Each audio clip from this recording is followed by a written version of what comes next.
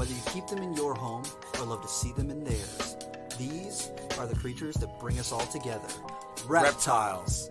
We're going to be delving into the experiences of reptile lovers from around the block and around the world. This is the Reptile Talk Podcast.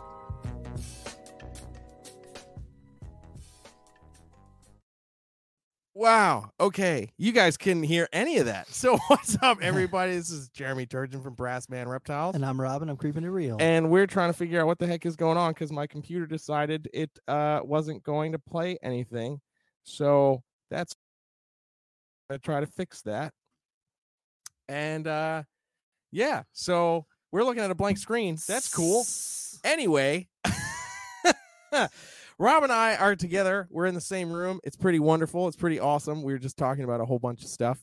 And yeah, thank you, Chris, in the chat. Let us know about sound. There we go. Because yeah, we can't see anything. So if you know the deal, guys, if you want to drop a super chat or whatever, feel free to do so. We'll highlight your comment. Hopefully it will pop up because we can't see. I don't know what's happening, but heck yeah. So basically today we're just catching up. We're doing with a you guys. one-on-one. Yeah. So we're just gonna do some recaps on our 2022 seasons. Boom. Mostly Rob, because Rob hatched out really cool things. Yeah. And yeah, we'll talk about the Herp Society and some other awesome things that are going on. So Rob, Yeah. you hatched out scrub pythons. Finally, I done did it. You done And did it. This is my third year trying to breed them, and this year is the first year I've been to like just kind of control everything my own way. And yeah, I bred scrub pythons. Janet laid a nice clutch for me. It was 10 eggs, which was awesome. First time mom. Hell yeah. She's 8 years old, and so I'm trying to think of what even to talk about when it comes to this. I'm hyped about it, but like just pertinent information. Just like 10 eggs. I had a set of twins in one of the eggs, which is awesome. And then I had one baby that failed to pip. It had tried to slice through the egg, but wasn't able to, and it ended up drowning in the egg. Sucks. It sucks. I was trying to let everything happen naturally just because I really didn't want to, make any big errors, because the scrubs kind of have a decent sized window for when they typically hatch. It's usually anywhere from 70 to 90 days that they'll hatch out at. And they hatched on day 80, like on the dot, day 80. I woke up early in the morning, and at like 4 o'clock in the morning, I got up to go to the bathroom. I checked the incubator, and there's a little head out, and I was like, oh my God. I go wake Kristen up. I'm like, it's happening. Because for the weeks from day 70, I was waking up like 2-3 times a night to go check the incubator. I was just like so stressed. Heck yeah. And so typically for all the other clutches I do, when one pips, I'll go through and just make a little hole in each of the eggs. But I really just wanted to let everything happen naturally with this clutch. And so I didn't end up pipping them. And 2 days later, after the first one had pipped, 2 eggs had not pipped yet. And one of them, I felt it, and you could feel the baby moving around. And then the other one, you poke it and nothing was moving. It wasn't happening. And so I made a little manual pip in it, and the liquid that came out was clear and runny like water. And as soon as that happens, yeah, it's usually no good. That's no good. The baby inside is dead. So I saw that clear liquid come out, and I was like, well, this one's dead. So I opened it up a little bit more, touched it. It didn't move. And then I further inspected, went inside and looked at it, and it was not moving. I look on the outside of the egg, and there's little areas where you can see where it had tried to slice through it, made a little bit of a cut, but it didn't actually cut through the whole shell of the egg, which is unfortunate. But 10 eggs, 10 babies because of the twins. Yep. Average size for each baby was 59 grams, between 58 and 60 grams. So, they're big. They're big. Huge. Yeah, that's a big baby. And then the twins weigh in at 28 and 29 grams. So almost half of that. But the thing is, the twins, the egg that they were in, I had one egg. That was the weird egg. The weird right? egg. Yeah, so yeah. I thought when it was laid, I thought that the egg just hadn't fully calcified because there was a ring, like one of those windows that you get sometimes. And it was a ring around the middle of the egg. And I was like, crap, it didn't fully calcify. Come to find out, it was actually supposed to be 2 eggs that had separated, but it never ended up separating. So there you go. it was babies in an egg. And so, I'm bummed that one was stillborn. I definitely take it as a learning experience for me. But the twins not make up for it, but ends up with the same number of babies that I was expecting, 10 babies. And I'm going to go ahead and say it here. They're not for sale. They're not for sale. They are not for sale. Rob, are they for sale? I'm not selling any. I'm not selling any. These are all for me. I might have one that's getting traded for a different bloodline. But that's it. That's probably the only one that's going to be leaving. They're all going to be staying with me. These are Janet's babies. I've been raising Janet for 8 years. I got her when she was a little baby, and this has been a long time coming for me. And I've talked about this on the show before. I didn't really care if I bred, like if she never produced for me, I wouldn't be upset. I just really love my scrubs and I enjoy keeping them. So if they never bred, it's not that big of a deal to me, but I am super excited that it did happen. I'm really happy with the results.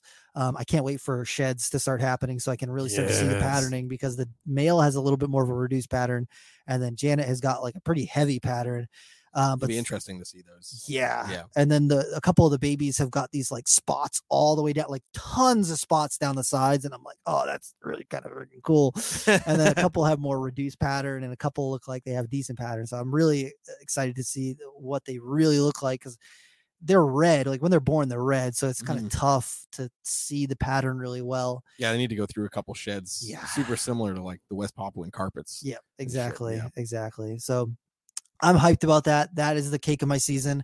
I had 100%, I don't want to say 100% success rate, but everything I bred this season reproduced for me. I got eggs. I hatched babies out. So I didn't pair anything that didn't reproduce for me this season, which is pretty cool and not very common. Not common. Sort of stuff happen. And then also conventional wisdom for scrubs is that you need to have them set up in an enclosure for 6 years and they can't have anything change and they have to be used to a routine. But for them to be able to reproduce for you. Granted, Janet is captive bred, so I'm starting at a little bit more of an advantage with her than with a wild caught animal. But I moved in November to a different part of the country than where I had been raising her. In December, or I think it was December, that I got a bigger enclosure for her. So she went from a 3-foot enclosure to a 4-foot enclosure. And just everything changed as I was leading up to my breeding season. And I introduced the male into her enclosure. I didn't do one of the tube systems like some people do, where they just like open the tube slot and the male can go back and forth as they want to. I just introduced the male when I knew there's been activity. I actually did test pairings, because the last 3 times, or the last 2 times that I've tried to breed scrubs, everyone is, there's not a lot of information as far as when to breed them or any of that sort of information. So I just kind of did experiments over the last 2 years of when I saw activity of them actually breeding. And January, February, March, I would do introductions, but no interest at all, like at all. You put them in the enclosure together and the male will sit on one side and the female will sit on the other side. No interest whatsoever. And then if I do pairings in April and March, all over each other, courting, all like nudging each other, like all the signs of breeding. And so I basically just come down to, I'm only going to pair in April and May so now, like because that's when they seem to be active. And then I paired them up a little bit later as well, because I was like not 100% sure. I was like 90% sure, but I was 100%. So I paired him a little bit later, and same thing, just not interested at all. When they're on, and when they're not interested at all. So that was really cool. And I'm glad that I can share this information, because I feel like a lot of people are super tight-lipped with breeding information, and I hate that. I want people to be successful, and I really want to see more. I like to see scrubs. Big congrats to Stephen Cush. He just hatched out a clutch of Barnecks. Yes. Super hyped about that. I think that as we go and more people are successful, it'll just be better for the animals that are coming into the hobby. And especially with some of these rare species. So I'm hyped about that. I'm over the moon. They haven't had their first sheds yet. I haven't even tried feeding them yet. I'm literally just kind of letting them chill, letting them, making sure that they're hydrated, make sure everything's healthy and everything's looking good. And I figure I'll get to, all that sort of stuff when I get to it. But I'm hyped about that. That is the icing on my season. Last thing to hatch out. Janet's babies hatch out and I unplug the incubator. It's over. Yeah, that's it. So I'm hyped about that. I couldn't be happier. And you guys have no idea how challenging it was to not talk say about it. this. Yeah, to not say anything. Because he sent me pictures right when Janet was on eggs. Yes. And I was like, oh my God. Like we were both freaking out about it. And then it was like, okay, we can't say anything. Can't say anything. Yep. And then the baby's pipped, and he's like, don't say anything just yet. Not yet. We want to make everything as it's coming out, blah, blah, blah. Yep. And then it was just like, span the world. Yeah. It was so awesome. Because, all the people were thrown for a loop when, like, the first day, after babies were hatching, like, the day you shared of her on eggs, and people were like, oh, congrats Rob, you got eggs. Yeah. That's awesome. And then it's literally like 24 hours later, there's babies here. And people were like, that was the fastest incubation. How did you do that? Yeah, right. Exactly. from egg to hatching in 24 hours. Hey, Scrub man, pythons. Talent. Yeah, I really didn't want to share that I even got eggs until I knew that babies were going to hatch out and that I was successful with at least hatching out babies. So I held back. I took pictures of, and I think I did video too of when I pulled the eggs. So I'll have that video just to document that sort of stuff, pulling the eggs. And I wanted to let her maternally incubate the eggs, and I left the eggs with her. I pulled 2 eggs because they were outside of her coils, and I left the rest of them with her. And I think that my room temperatures were just off, and it wasn't a good ambient temperature inside the enclosure. Because what she would do is she would be sitting on them, and then she would go up and bask and sit up there for an hour or two, and then go back down to the eggs. And it just got to a point where she was spending too much time away from them, and I was like, it's just not worth risking not being able to hatch them out. So I pulled them after 2 weeks or 3 weeks or something. And it's crazy because she laid the eggs on June 24th, which was what's it called, an astrological thing. Yes. There was 6 planets in alignment that day. Laid her egg on that day, and then the eggs hatched out on September 11th. 80 the days. Ridiculousness. Yeah, it was pretty crazy. So I'm pumped. I'm over the moon. I'm really glad that I hatched out Scrubs, and man, I'm just excited to watch them grow because I just love these snakes so much, so much. And that was just the cake for my season. And then most everything's doing okay. That Borneo clutch has given me nothing but problems. Really? Yeah, it's been a pain in the butt. I only have like a couple that are eating consistently. I'm force feeding some, and it's been a pain. The blood python clutch, slamming frozen thought right out but they're also evil, like they just like want to murder you. You open up the tub and they're looking at you with hatred in their eyes. I can tell. Sounds about right. Yeah. They're really nice looking though. Also sounds about right. Yeah.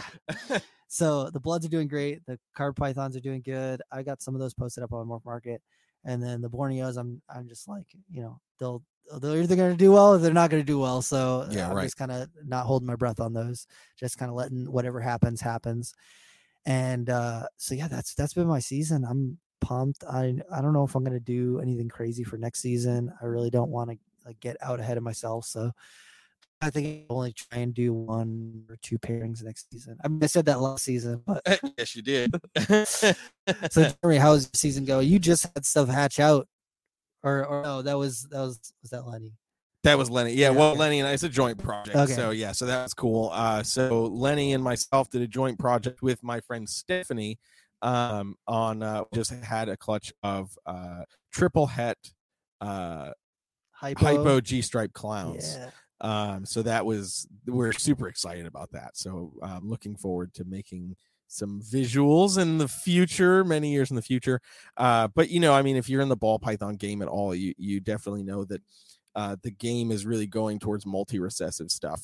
After the last really 30 years of ball pythons has been stack as many incomplete dominant genes as possible and throw in a recessive if you can, but it's whatever. It's a race to make the coolest snake.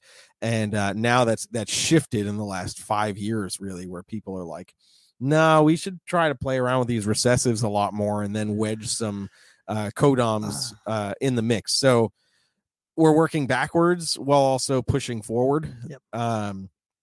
So I'm excited for that. Both Lenny and I have a bunch of like double het stuff that we're working on as well. Like we both got double head clown pied stuff that we're raising up, and yeah, there's some cool stuff going on with that. And he'll be doing some DG hypo stuff, and I'll be doing like Axanthic clowns and true ghost shit. So yeah, so we both have a lot of holdbacks coming in our future. Yeah, for real.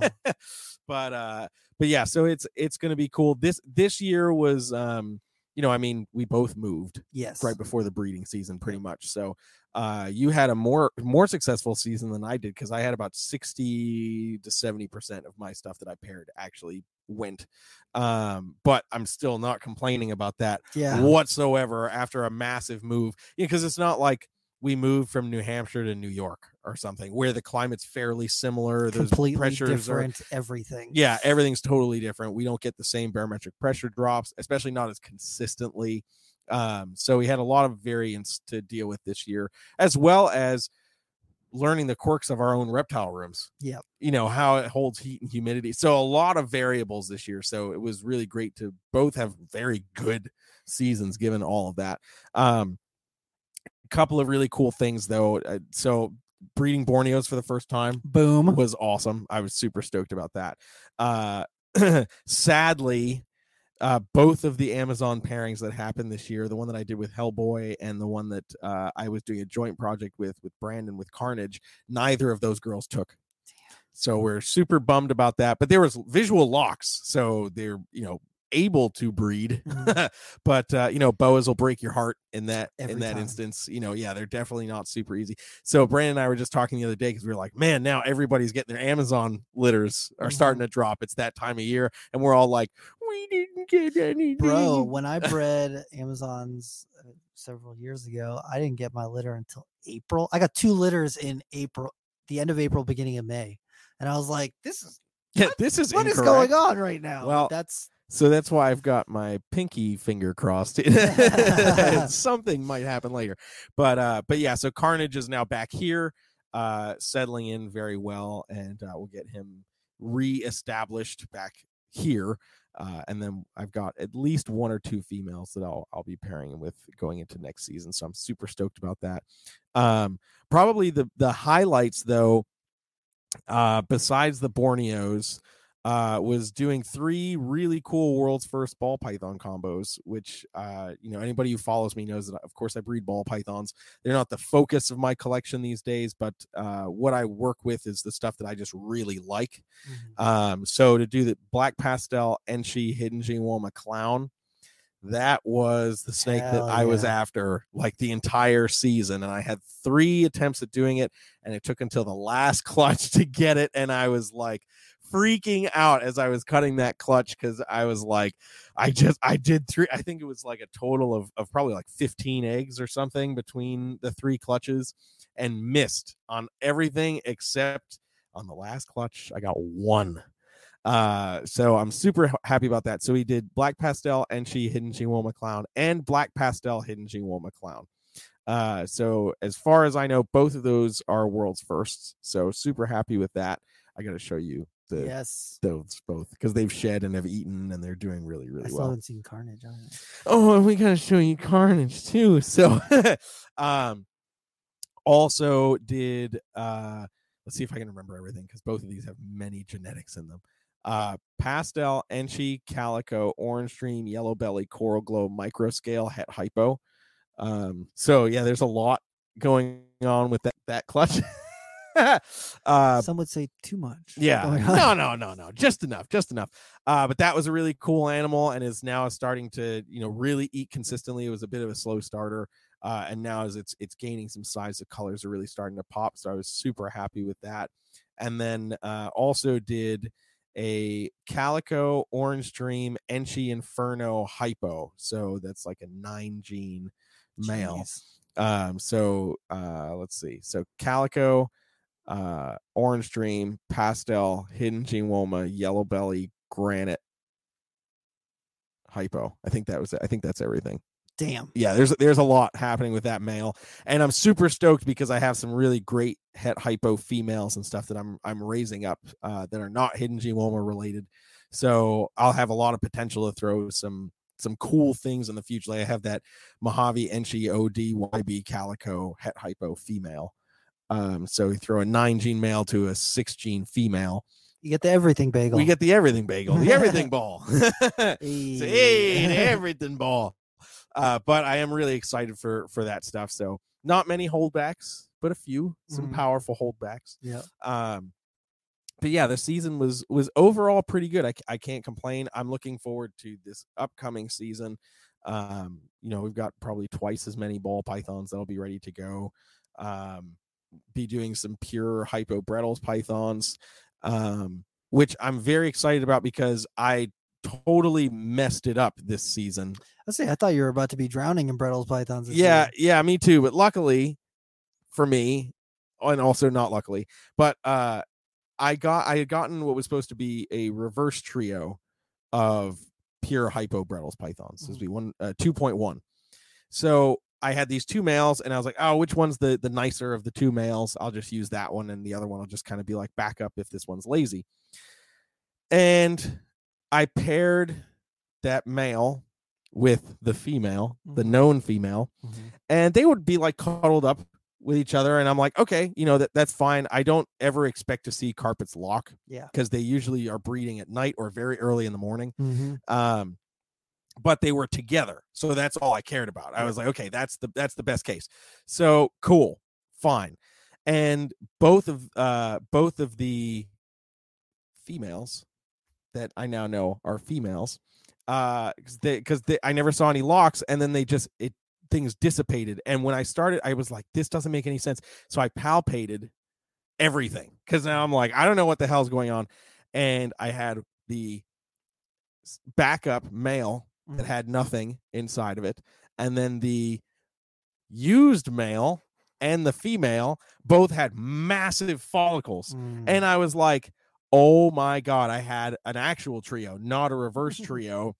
What the heck is going on? So I tried to salvage it. I threw the male and it rotated, and it was just too late.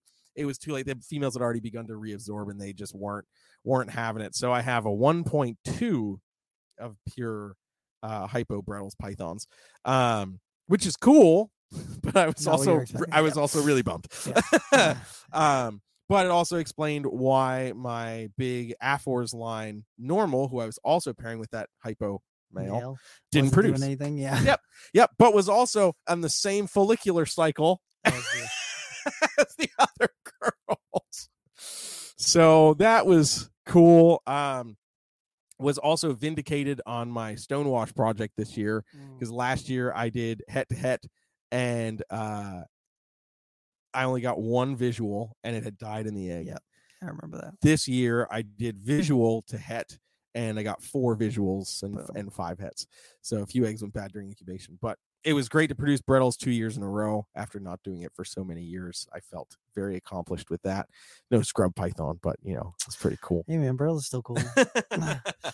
So I'm excited for this coming season. Do Borneos again, different female, but we'll do Borneos again. Actually, I want to pick your brain on that, because I'm thinking about that VPI super stripe to the striped Pepper? ultra. Oh. Yeah, 7 peppers male to my big striped ultra. I think that could throw some cool stuff. So hell yeah, that's awesome. Yeah, so very excited about that. And in the midst of all of this, we've had some really cool trips this year.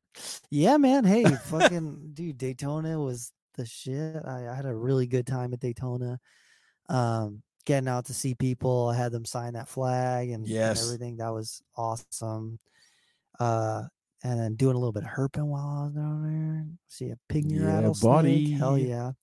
I'm trying to think of what else. I've been doing a little bit of herping here and there up by me. Not a ton, but just trying to get out there and see some stuff. Meanwhile, anybody that follows Rob sees a herping post on Instagram every day. Every day, almost. Listen, I get out when I can. My job is outside, so I spend most of my time outside walking around people's houses. So I see stuff on people's houses all the time. It's just not usually snakes. It's like 5-line skinks, anoles. I'll see worm snakes, sometimes DKs and stuff like that. But Heck yeah. Not like anything too Too crazy. crazy. Yeah. And then one really cool thing that we did recently is Kristen and I went to this place that we like to go herping at. And we got there and it was raining a little bit. And I was like, man, I don't really want to get wet. I really just I don't want to walk around with like wet shorts and wet t-shirt. And I just don't want to. Yeah. And she's like, we're already here. It was like a 20-minute drive. And I was like, I don't really want to walk. Yeah. And she's like, let's just do a quick, like maybe it'll let up and we'll just do a quick little thing. I was like, okay, cool. So we're walking, and it did eventually end up like letting up. The rain That's good. didn't keep going. And we found a queen snake like immediately. Like cool. First it goes down, the trail goes down to the water at this little river, and so flip a rock, boom, queen snake right there. And she loves queen snake, so I was like, boom, queen snake. The day's not There you wasted. go. We Yep. got it. It's cool. So we see the queen snake, and it's got like a big gash on it though, so we were like concerned. man. But we gently put it back and everything. And then we're walking and walking the trail and everything. And we get over to this opening area, and there's a big black rat snake shed there. And I was like, oh, damn, there's a rat snake shed. And I like pick it up, and it's still like soft. And I was like, oh man, this thing must have just shed. We just missed it. And I was like, damn, I can't believe. So I'm like, I'm gonna see if I can find this rat snake, because it was like a 4-foot shed. I was like, this is sweet. And so I'm walking around, and I did not see anything. I'm like, damn, that sucks, man. It should be right here. Like it was still soft. Like, right. So I take the shed, I put it between these two trees. I'm like, at least if other people come up here, they won't be scared. And Kristen's walking around, and she lifts up this little piece of bark, and she's like, I found it. It's right here. And I was like, no way. And she go over there. Boom. It's curled up. Like there was a big log, like, big log. I can't even think, maybe 2 foot across, like diameter, right? Just a giant log. And then there were some pieces of bark that had fallen below it. And so she had pulled one of the pieces of the bark to the side, and it was curled up right underneath that piece of bark. That's awesome. And I was like, are you kidding me right now? That's so awesome. Don't look at me, I'm naked. Dude, she found it. I was so hyped. I was like, yes, this is awesome. So I like scooped it up, and he was chill. He didn't strike at me. He was just like, oh, damn, you got me. You found me. Yeah. Yeah. So yeah, that was awesome. I really enjoyed that. That was really cool. And we made a little TikTok with it. It was fun. We made a couple TikToks with it. That was fun. I always like, whenever I'm feeling bad about not being able to get out and do any like real herping this year, I just go look at Rob's stories. On Instagram, I feel a little better. Yeah. Whenever I find stuff, I'm like, picture. I just wanna, I like sharing that stuff, because I know not everyone gets a chance to go out, and heck yeah, I get hyped when I see other people's Instagram posts of them going field herping, like Reptile Jake. Oh yes, yeah. Dude, he's the Cerberus he finds and all the Lepidid, bro. Yeah. And then Chuck Poland and Justin Julander have been doing a bunch of herping recently, and all the Lepidus they've been finding, bro. Insane. Oh dude. My God, I am so like, I just get so envious. I'm like, oh man, I wish I was in Arizona finding hell yeah, dude, Lepidus right now. And then they found Willardite too, and I was like, God damn, they're just finding all the cool stuff. 100%. But I love seeing it. So like, if they can keep posting, that's awesome, because I'm living vicariously through them, because I wasn't able to make an Arizona trip happen this year, which I'm bummed about. But next year, hopefully, I'll actually be able to do that, because Kristen and I have been wanting to take just like a 10-day trip out to Arizona and do some herping. And hell yeah. She lived in Arizona for a while, so visit some of the people that she knows out there and just spend some time out in nature. So heck yeah, dude. I need to. And speaking of field herping. Speaking of field herping. So for those who live in the Carolinas and are listening currently, either live or within the next 10 hours. The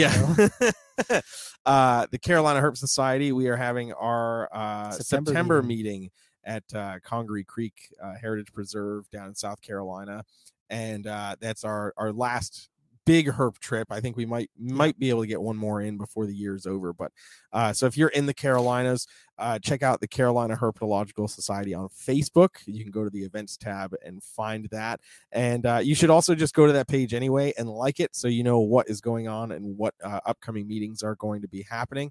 I think next month's meeting, I was just talking with Lenny about it the other day, actually might get hosted here. We might have like an end of the year cookout kind of deal, have people over, Yeah. come hang with some snakes, do whatever. So more details are going to come about on that a little bit later. But the area that we're going to be at, we were there for the last meeting in July. We didn't have an August meeting. There's just too much going on.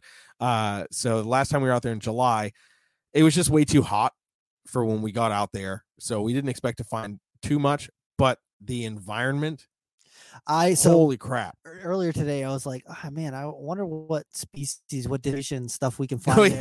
And I searched it, and I was like, there's 6 species of venomous snakes in South Carolina. And so I'm just looking at distribution maps, and I was like, oh, we can find 5 of the 6 species of venomous snakes in this area. Eastern Diamondbacks, they're like close. They're really close, but we can find timbers. We can find pygmy rattlesnakes. We can find coral snakes. We can find cottonmouths and copperheads. Yes. So you best believe I'm gonna find something. It's gonna happen. Heck yeah! No, it's gonna be awesome. I'm super excited.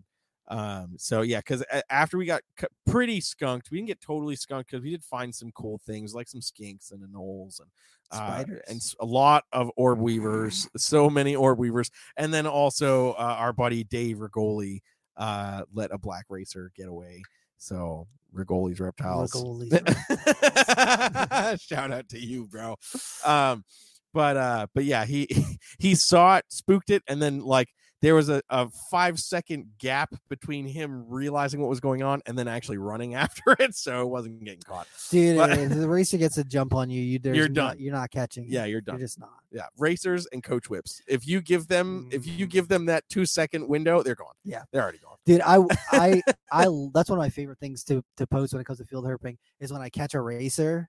And I take the video of me putting it down on the ground, and you see it. It's real slow in my hand. And then the second that I let go of it, it's like, it's just gone. It doesn't even look real with how fast they move. It's so cool. It's nuts. An animal with no legs, and it's just like, gone. Yeah, exactly. So impressive. So impressive. But yes, so super excited about that. So again, check out the Carolina Herpetological Society on Facebook. Go like that page. Check out the events tab, more details for next month's meeting if you can't make our meeting tomorrow. But if you can, do so. It's going to be great. Come hang out with us. It's going to be great. I think, sadly, Aubrey won't be down because he's at the Arlington show, which is fine. But you and I will be there.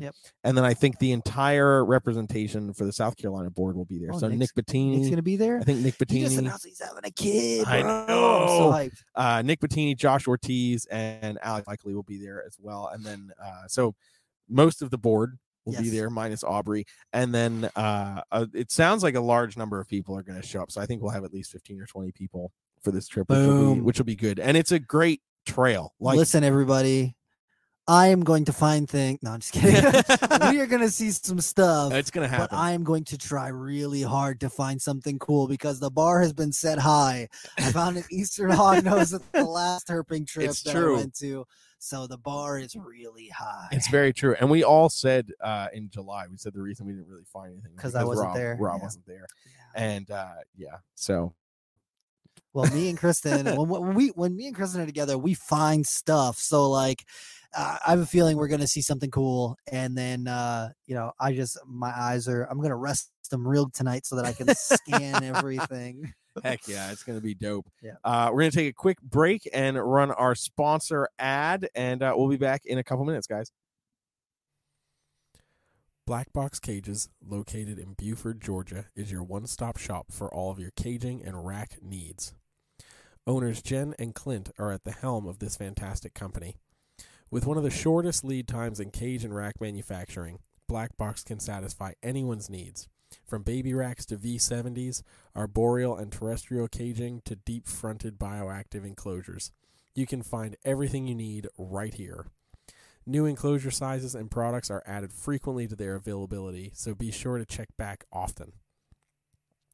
Black Box Cages have tons of customizing options for lighting and heating.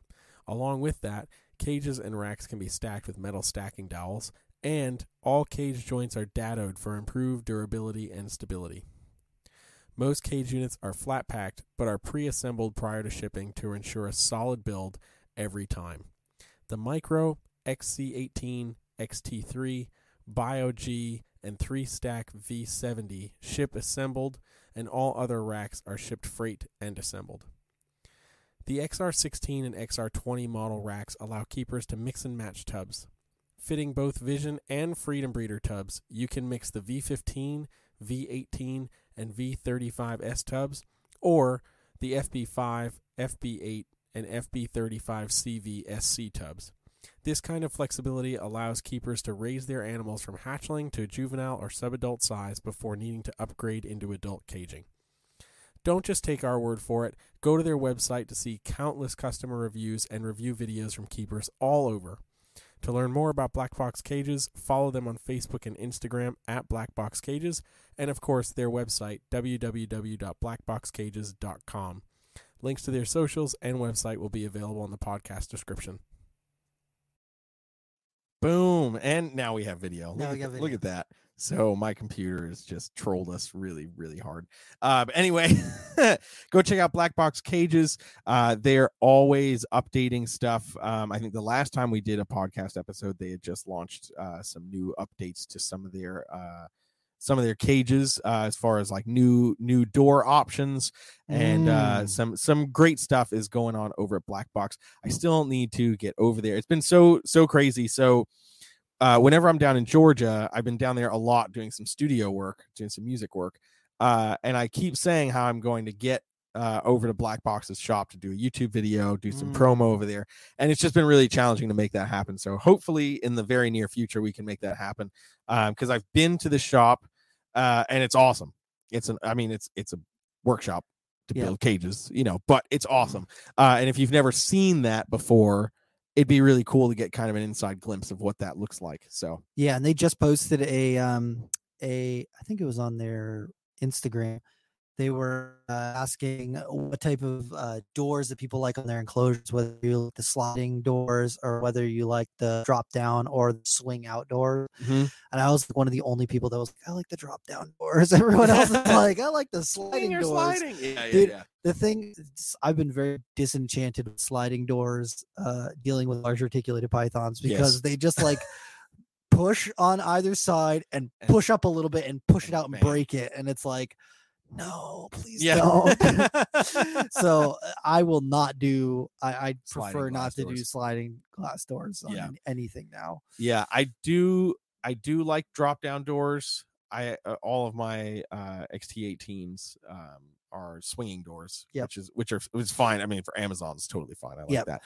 But I do like drop down doors. I think I just like them for the scrubs because they're less likely to grab it. Because the ones that swing out, if they get a coil over it, they're gonna like really muscle it, and I just see a scrub breaking it, and I don't want that to happen. Yeah, no, that's totally Bloods fair. and short tails, it wouldn't be a big deal because they're not gonna do anything. But like I when I'm thinking about it, I'm just thinking about the scrubs, and I'm like, no.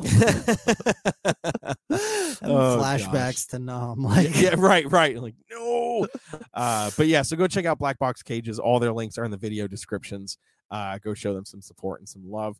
And so Herp Society meeting, field herping, fun stuff. Oh, I'm hyped. But Tinley, bruh, Tinley is coming up. It is. Actually, I don't even know if I'm gonna make Tinley. I've got. Wait, what? I know. I've got so much stuff going on, dude. We'll have to talk about it afterwards. Yeah. Uh-oh. Yeah. Uh-oh. I know. I really want to make it, but Rob. Yeah. People are gonna be sad. I know. I'll be sad. Rob, I'm sad now. Well, I'll see if I can make it work. But okay. I already asked for the time off, so if I'm not going, I'm gonna be sitting at home doing nothing. Motherfucker.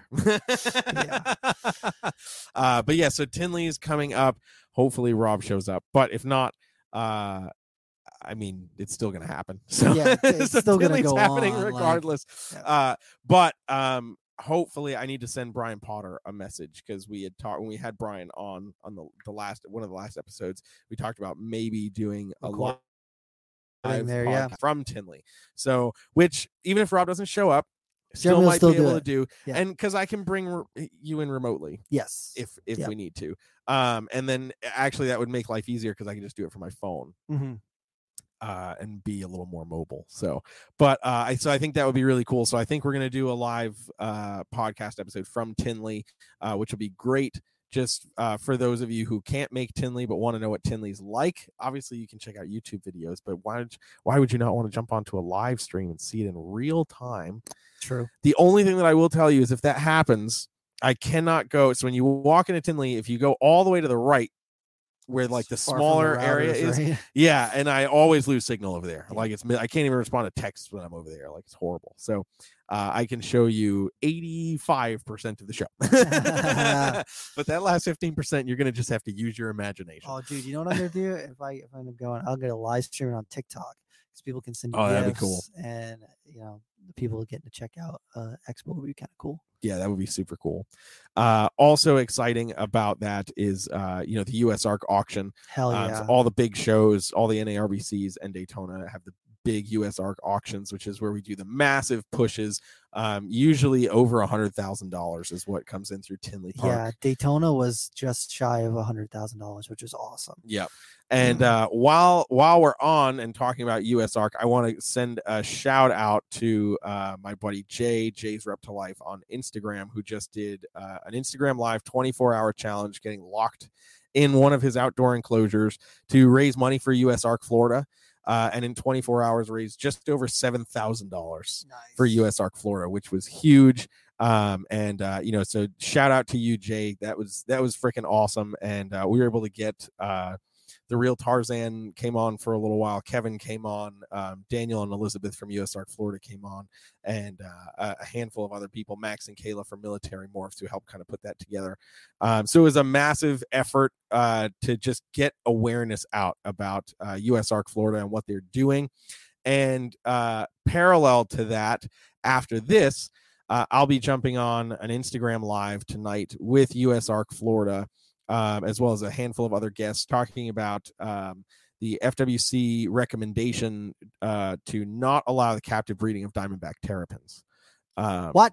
Yeah, they suggested against it. It hasn't been voted on. The commissioners still need to make the final ruling, but FWC's recommendation was to not allow it. And of course, they're going with it would heighten the desire for poaching and all this other stuff. Meanwhile, like their habitat destruction is what's taking them out faster than anything else. So if you feel so inclined, at 7 p.m. Eastern Standard Time tonight, what the heck is today? The 24th of September, we're going to be doing a live stream on the USARK Florida Instagram. A whole bunch of different people are going to be jumping on to discuss this and kind of spread the word. And hopefully we can get enough of a push and get enough people invested in it that we can petition FWC to reconsider the recommendation before it gets voted on by the commissioners. Because Diamondback terrapins should get some strong captive breeding efforts. There are people that do work with them under like educational licenses and do breed them. But as far as making it a commercially viable thing, that's really what we're talking about, which could yield amazing potential for the species. Yeah. For real. But yeah, so as always, guys, shout out to USARK Florida for everything that they do. So make sure you're following them, and we got to get Phil on again sometime soon. Georgia is dealing with their proposed tegu ban that also includes Burmese pythons and Indian pythons. And I've heard, I don't know how true it is, I heard that reticulated pythons are potentially going to be added to that as well. So please make sure you're following USARK and USARK Florida to stay in the know about what is going on. And I also want to get Gavin from Balls to You back on as well, so we can discuss some of because we touched on it a little bit when we had him on, but some more of the stuff that's going on in Europe. There's been some other changes that have happened in Europe regarding bans on certain entire species of animals. So stuff that we want to talk about and help spread the word on, of course. So that ends the serious part of the podcast. Well, no, I think we should answer that question there too, for the vet checks, because oh yes, okay. So Tinley just announced like a week ago, they were like, yes. Oh crap. They're requiring everybody to get a vet check before you come to Illinois. If you're coming from out of state to do the expo, and everyone's like, oh, what the hell? And it has to be like a certified vet, like like there's a lot of hoops you have to jump through. to get Yes. it done. Yeah, and it was per species, so the permit would be required per species. But the vet needs to look at every animal within every that species. single animal. So if you've only got one species of snake, maybe one table worth of a display, it's an annoying hoop, but not the end of the world. If you're bringing multiple species and a lot of animals, this becomes a fee that adds up very quickly. But thanks to USARK, there is now a vet that will be on site that can do those inspections, and I believe it is free of cost, or there's a small cost. If I remember correctly, I heard that it was a small cost. I didn't hear exactly what the cost was. Yeah. So, and it's important to point out too that this regulation, from my understanding, has been on the books. Yeah, this just hasn't been enforced. It's just never been enforced. Yeah. So it makes me believe that maybe there's been a change of power, or somebody has been like, hey, this is a thing that happens and we're not, following through on that. And the government going, where's my money? Yeah, exactly. So, so shout out to USARK yet again for intervening in that and making it more easier, convenient, than what it was. It's been on the books since 2007. And it's crazy to think that 15 years it's been on the books and not enforced and never enforced, and now it's randomly deciding to be enforced. Your government at work, folks. Yeah. Making your life better every day. Yay! Electrolytes is what the plants crave. Amazing. Yeah. But yes, so always shout out to USARK for getting involved and really helping and making sure that we're also proactive on stuff as well. I had a conversation with Phil not that long ago about some other things. And we're really trying to push forward to be proactive in certain states where we're potentially hearing some buzz of some other things. So we're trying to intervene before things get out of hand. So boom. Yeah, dude, kind of in tune with that. Not exactly, but I was looking up what counties are pretty good for venomous stuff. Oh, yeah. And there's actually a county out by me that's pretty good for it. And I drive around for my work, so I'm driving around all these different towns all the time. Yeah. The town that I've been like in the back of my mind, I'm like, I love this town. I just really would like to live here. Is that in that county? It's in that county, like dead center of that county. I was like, okay, heck so I need a house. This is where I'm probably gonna end up looking. So I'm pretty happy about bro. that. So heck cool. Yeah, that's awesome. As long as they don't change your laws. Yeah, right. Well, I mean, again, that's just part of being proactive and being aware. Yep. So that doesn't happen. Yeah, exactly. It doesn't happen. And also making sure that you're using safe handling practices when you're working with dangerous animals. Yes, exactly. Not being reckless. Yeah. I'm not gonna say anything else. We can leave it at that. Yeah. But yeah, so Tinley's coming up. That's the big thing for the end of the year. There's really no NARBC Arlington is happening this weekend. To get to that at some point. Me I'm too. Not going this weekend, but no, sadly no. Super shows. That's another one that we've been talking about trying to get to at some point. So maybe that's a 2023 thing, is to get into one of the super shows, because I would like to do that. I saw Dan Mallory was back at those, and I was like, "Am I alone?" Yeah, right, exactly. Yeah. So that one could be pretty sweet. I heard from Dan Rowe, our buddy Dan Rowe, who was at I think it was Pomona, the one that was the weekend before Daytona. He went to both because he just has that. But he was like, man, the aisles, they're so big. People can just drive their cars right up to the tables and unload. And I was like, oh man, I wish. Could you imagine? That'd be so amazing. I was literally like, now I'm very spiteful to all of the vendors for the Super Show who get to drive their car up to unload, man. I just think about all the carbon monoxide in there. It's minor. It's a minor inconvenience. In 30 years, we'll talk about the mesothelioma or whatever is happening at that point in time. You were a loved one suffering from mesothelioma. Do you breed reptiles? Diabetes. You were a loved one breeds reptiles. Have you gone to the Super Shows? Pomona. Bruh. You may be entitled to legal compensation. Oh no. Oh gosh, too much. Yeah. Oh gosh. Okay, so we've we've had our solid seasons this year, Mhm. and I feel like kind of late seasons as well, like stuff hatching in My late scrubs September. were late, but I think everything else is kind of on beat par. for me. Yeah.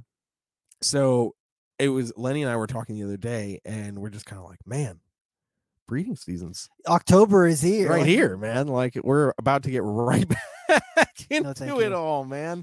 It's pretty crazy. So are there, I know you said you weren't probably going to have a huge season coming up this year. Is there one thing that you're like, I want to do that this year? Dude, after seeing Dan Magano's side swipe to skunk trait stuff, I was like, what?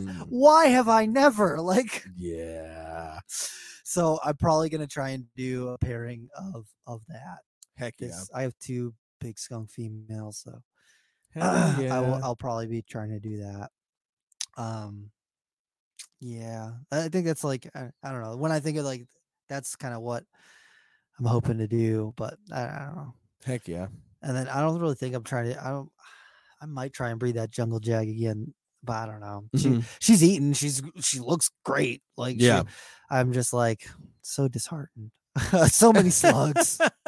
So many slugs. Yeah. The babies that came out were awesome. Yeah. They're nice, but so many slugs. Yeah, it is. I mean, it's part of the game. Yeah. It's not all wonderful. It's not all world's firsts. True. I didn't have any world's first this year. You want one of mine? I mean, I guess no, none of my stuff was world's No, first. that's okay. That's okay. Actually, I lied. The side swipe granites were the world's first. but Technically, that's- those are world's firsts. It's true. No big deal. You know what? Next year's Borneo clutches, world's first. Yeah, everything that hatches out. Everything is a all my world's skunk first. stuff from last year, all world's World's first. first. Yeah. Rob's been killing the game. Say. Oh my gosh. Yeah, I think for me it's really just the Amazons. Like Mhm. really going hard on the Amazons this year. I Yeah. was bummed that we didn't get one of the two Litter. pairings to go. I mean, who knows? It could still happen if one of them just decides to go really late. But yeah, so that's where a lot of my focus is going to be Yeah. for the 2023 season. Yeah, and then just the striped ultra female who's like primed and ready to go. Yeah. I'm excited about the potential for that. I'm not excited for the amount of eggs that she's probably going to have though, because my super striped girl is notably smaller and had like 19 eggs. So this girl is very large, and I think we're going to break. 38. Oh God, no. Just send some in my house. I mean, yeah, we could do that. We could definitely do that. Because man, the last thing I want to be doing is drowning in Borneos. I was almost drowning in Brettles. I don't want to be drowning in Borneos. True, yeah. That's fair. That's fair. Too many babies. Yeah.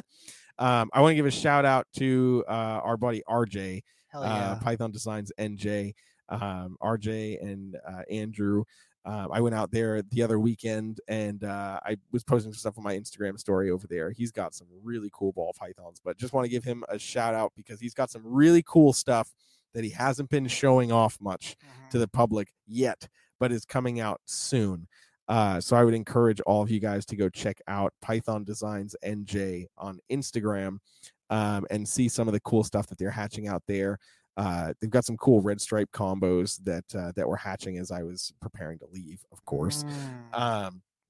Yeah, some really cool stuff, and some proving out some new genes that have been floating around. I was just showing Rob one of them before we started, and there's some cool stuff. It was nice. So go check that out. But yeah, I went over there, and RJ was basically like, just show up, just come here, just show up, and just be ready to chill. Which, if you guys follow me, you know I don't ever really chill. Yeah. I don't ever have that moment in time to do so. So go check him out, see some cool ball pythons, because everybody wants to see cool ball pythons. Duh. Dude, shout out to Jake too. He produced some Orange Dream Pie Yes. stuff. That was pretty cool. Yes, Jake from Um, Snake Farm. Yeah, Jake from Steamer. Jake, we used to work with up at Nerd. He produced some Orange Dream pied stuff, which is Mhm. awesome. Yeah, for first clutch of ball first clutch of pythons. ball pythons for him. It's like sends me a picture of this ODYB pied, and I was like, yeah, that's cool, bro. That's cool. I'm jelly. And then let's see. Dominic DeFalco hatched out those Axanthic pieds. Yes. Yep. Awesome, Absolutely. super hyped. That's cool. I'm trying to think. Ryan Young, Molecular Reptiles hatched out.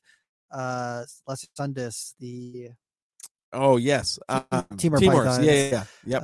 Hyped, awesome. Lisa Absolutely. Farina hatched out white lip pythons. I think they're the black face white lip pythons. Rick Rick Crumine hatched out white lip Insane. pythons. He also hatched out blackheads and 20, 30 other things, like just ridiculous. I'm super hyped to have him on. Shout out to Eric.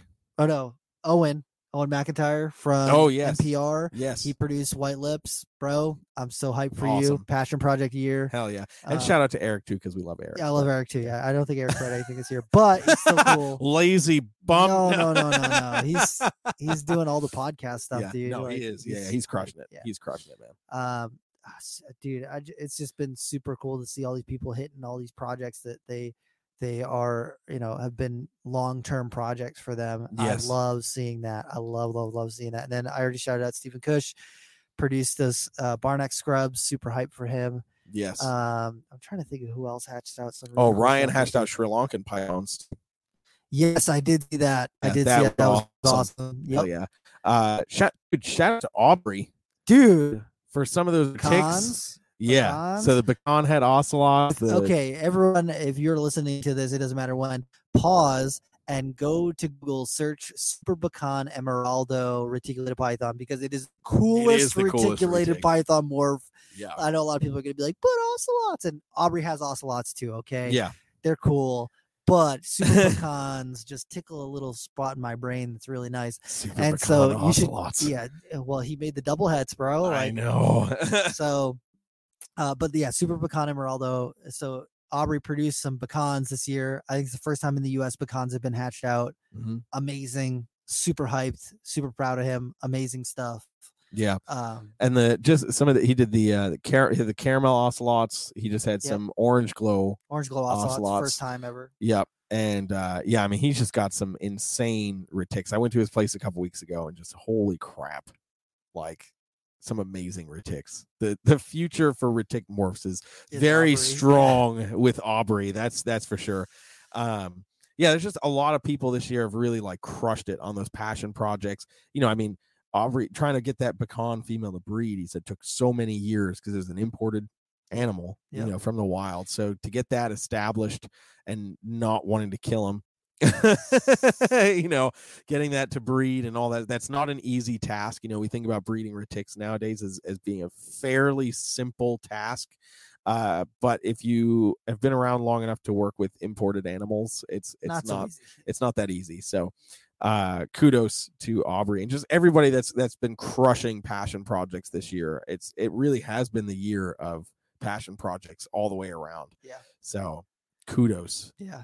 And then Keith McPeak produced some emerald tree boas. Yes. I think he only got 1 or 2 live babies, but that stuff happens, especially with boas. It's so tough that there's nothing you can do if something starts to go wrong inside. There's nothing you can do to change it or fix it. Like with the scrub eggs, she left them for a little while, and I was like, I'm gonna take over now. Yeah, exactly. I know I can do this, so I did it.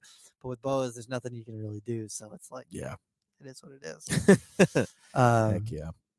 But yeah, this year has been huge for people's passion projects, me included, and I'm hyped about it. I just love when I see people who are producing stuff that they have been wanting to reproduce for a really long time. That just like really gets me in here, and I love seeing that, and I love hyping people up when they're being successful, and I just love to see it. Hell yeah. All right, Rob. So Jeremy, when it comes to in the realm of reptiles, what is something that's got you hyped right now besides this Herb Society meeting tomorrow? Damn it. Besides that, but it's just that.